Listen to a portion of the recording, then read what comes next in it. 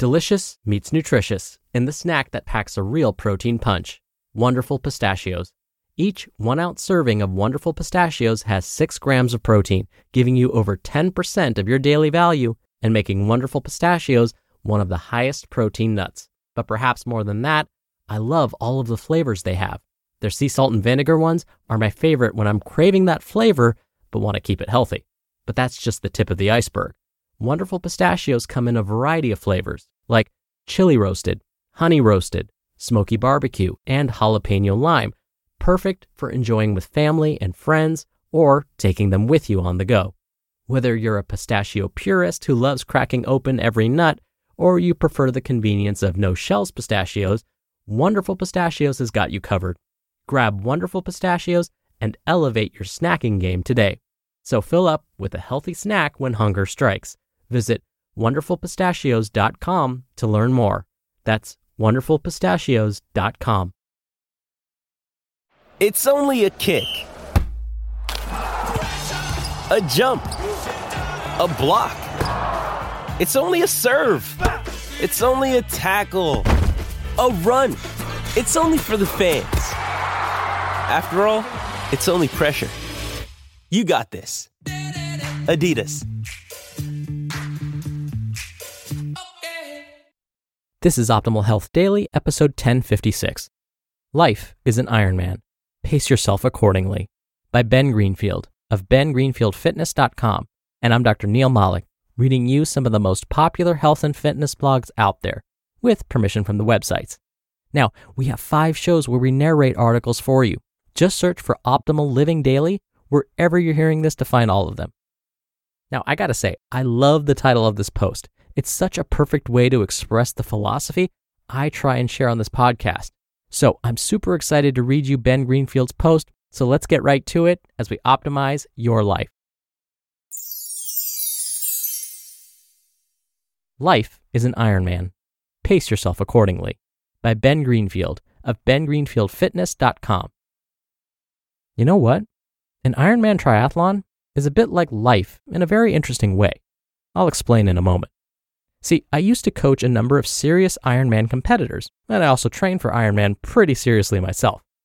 Between 2011 and 2016, I completed 13 Ironman triathlons, including 6 Hawaii Ironman World Championships, 16 half Ironman events, and over 90 additional triathlons, logging over 120 races and over 5,100 miles of swimming, cycling, and running. I don't profess that this is a healthy way to spend the majority of one's time, but it certainly did result in a host of fun adventures, many of which I blogged about on my very first cheesy little blog. Anyways, in case you're not familiar, Ironman is actually a 4-discipline sport: swimming, cycling, running, and management. What I mean by that is that because, unlike, say, baseball, Ironman is a sport of attrition, a gritty and gradual wearing down and weakening of one's fuel stores and neuromuscular capabilities over the course of a very long day. Improper management of one's resources in the realms of pacing, fueling, and hydration can result in a very unpleasant death march to the finish line, no matter how fit as a fiddle one is on the starting line. So based on this, the management strategy I coached to my Ironman athletes and used myself was as follows. 1. Identify your peak aerobic capacity and try to maintain that capacity as consistently as possible for the entire 2.4-mile swim, the 112-mile bike ride, and the first 13.1 miles of the run. To identify peak aerobic capacity, which is pretty much synonymous with one's peak fat burning zone, I would either get my athletes into a metabolic laboratory to test the exact heart rate at which their aerobic capacity occurred, or I would have them perform a lactate threshold test in the comfort of their own gym or their own home. I would then subtract about 20 heartbeats from their lactate threshold heart rate to approximate peak aerobic capacity. The beauty of maintaining peak aerobic capacity is that you have at your beck and call tens of thousands of fat storage calories to burn, as opposed to crossing into carbohydrate burning zones and exhausting the relatively finite glycogen stores.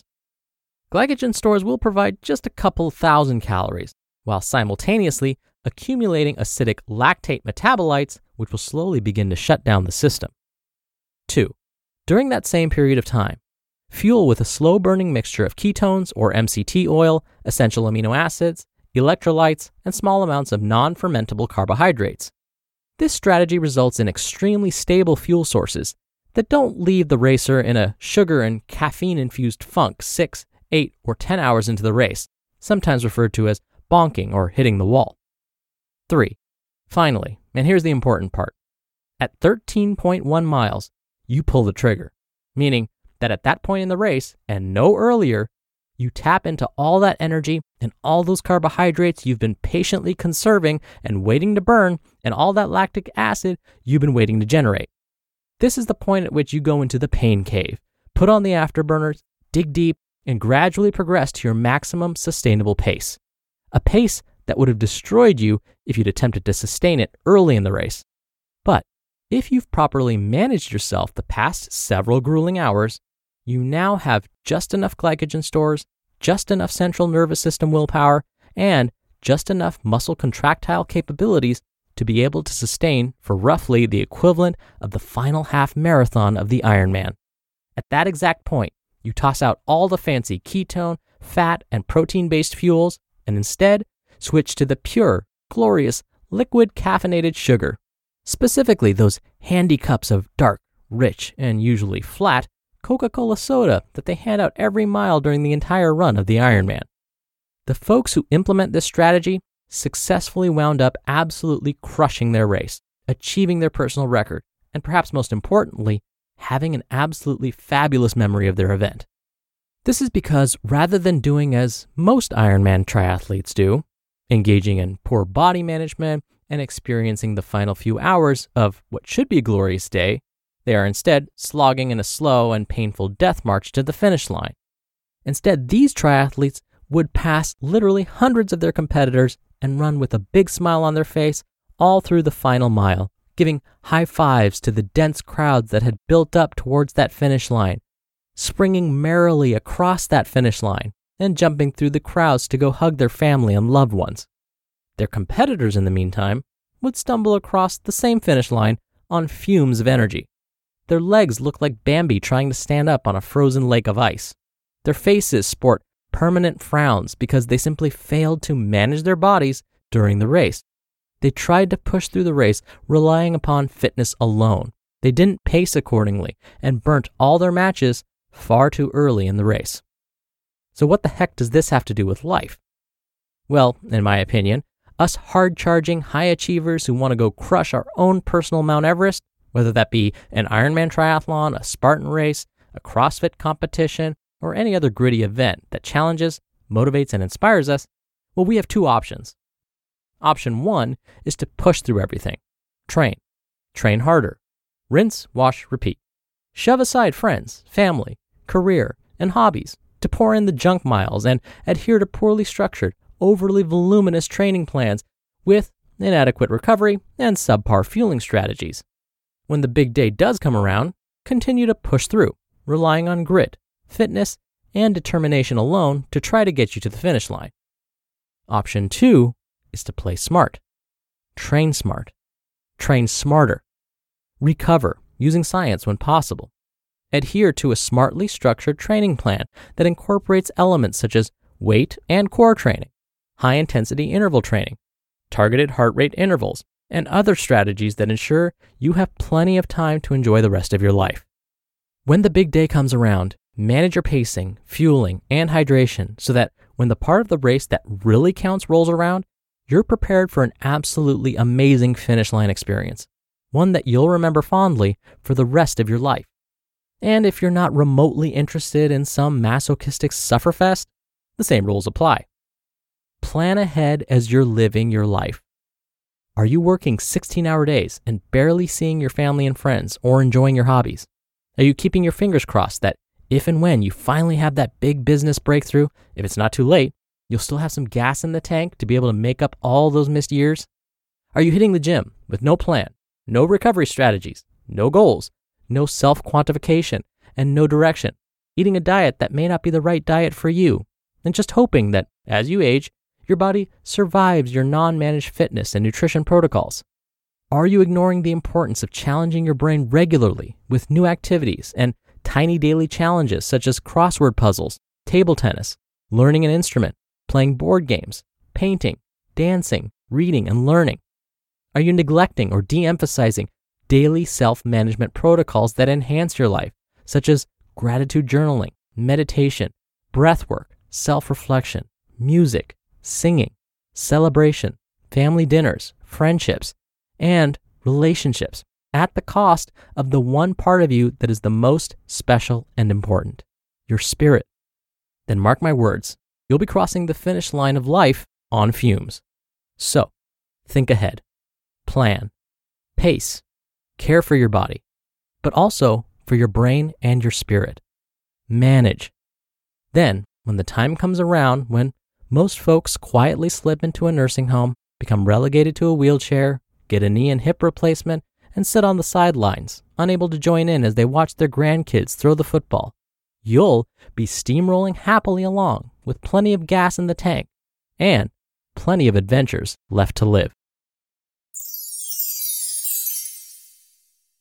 You just listened to the post titled, "Life is an Ironman. Pace yourself accordingly," by Ben Greenfield of bengreenfieldfitness.com. When you're hiring, it feels amazing to finally close out a job search. But what if you could get rid of the search and just match? You can with Indeed. Indeed is your matching and hiring platform with over 350 million global monthly visitors and a matching engine that helps you find quality candidates fast. Ditch the busy work. Use Indeed for scheduling, screening, and messaging. 93% of employers agree Indeed delivers the highest quality matches compared to other job sites. One of the things I love about Indeed is that it filters out incompatible applicants. So when you're hiring, the process is much faster and you only have to consider applicants that are already likely to be a great fit. And listeners of this show will get a $75 sponsored job credit to get your jobs more visibility at Indeed.com/health. Just go to Indeed.com/health right now and support our show by saying you heard about Indeed on this podcast. Indeed.com/health. Terms and conditions apply. Need to hire? You need Indeed. Mom deserves the best, and there's no better place to shop for Mother's Day than Whole Foods Market. They're your destination for unbeatable savings, from premium gifts to show-stopping flowers and irresistible desserts. Start by saving 33% with Prime on all body care and candles. Then get a 15-stem bunch of tulips for just $9.99 each with Prime. Round out Mom's menu with festive rosé, irresistible berry chantilly cake, and more special treats. Come celebrate Mother's Day at Whole Foods Market. Dr. Neal here for my commentary. I think I've shared this before, but I often have my students perform this practice, particularly around midterms and finals. This is a technique I learned from the book Happier by Harvard professor Tal Ben-Shahar. I ask my students to imagine themselves in the future. Imagine they are 110 years old. Now, I then have them imagine that 110-year-old version of themselves giving advice to their current self. What would you say? I'd then have my students write down their responses. In the 10 years or so that I've required this assignment, and after reviewing hundreds and hundreds of student responses, I have yet to encounter one that said, "Watch more Netflix," or "Spend more time on my phone apps," or "Spend more time at work." Usually, their responses, meaning their advice to their younger selves, are something like, "Spend more time with my family and friends," or "Take better care of myself so that I am able to live to be 110 years old."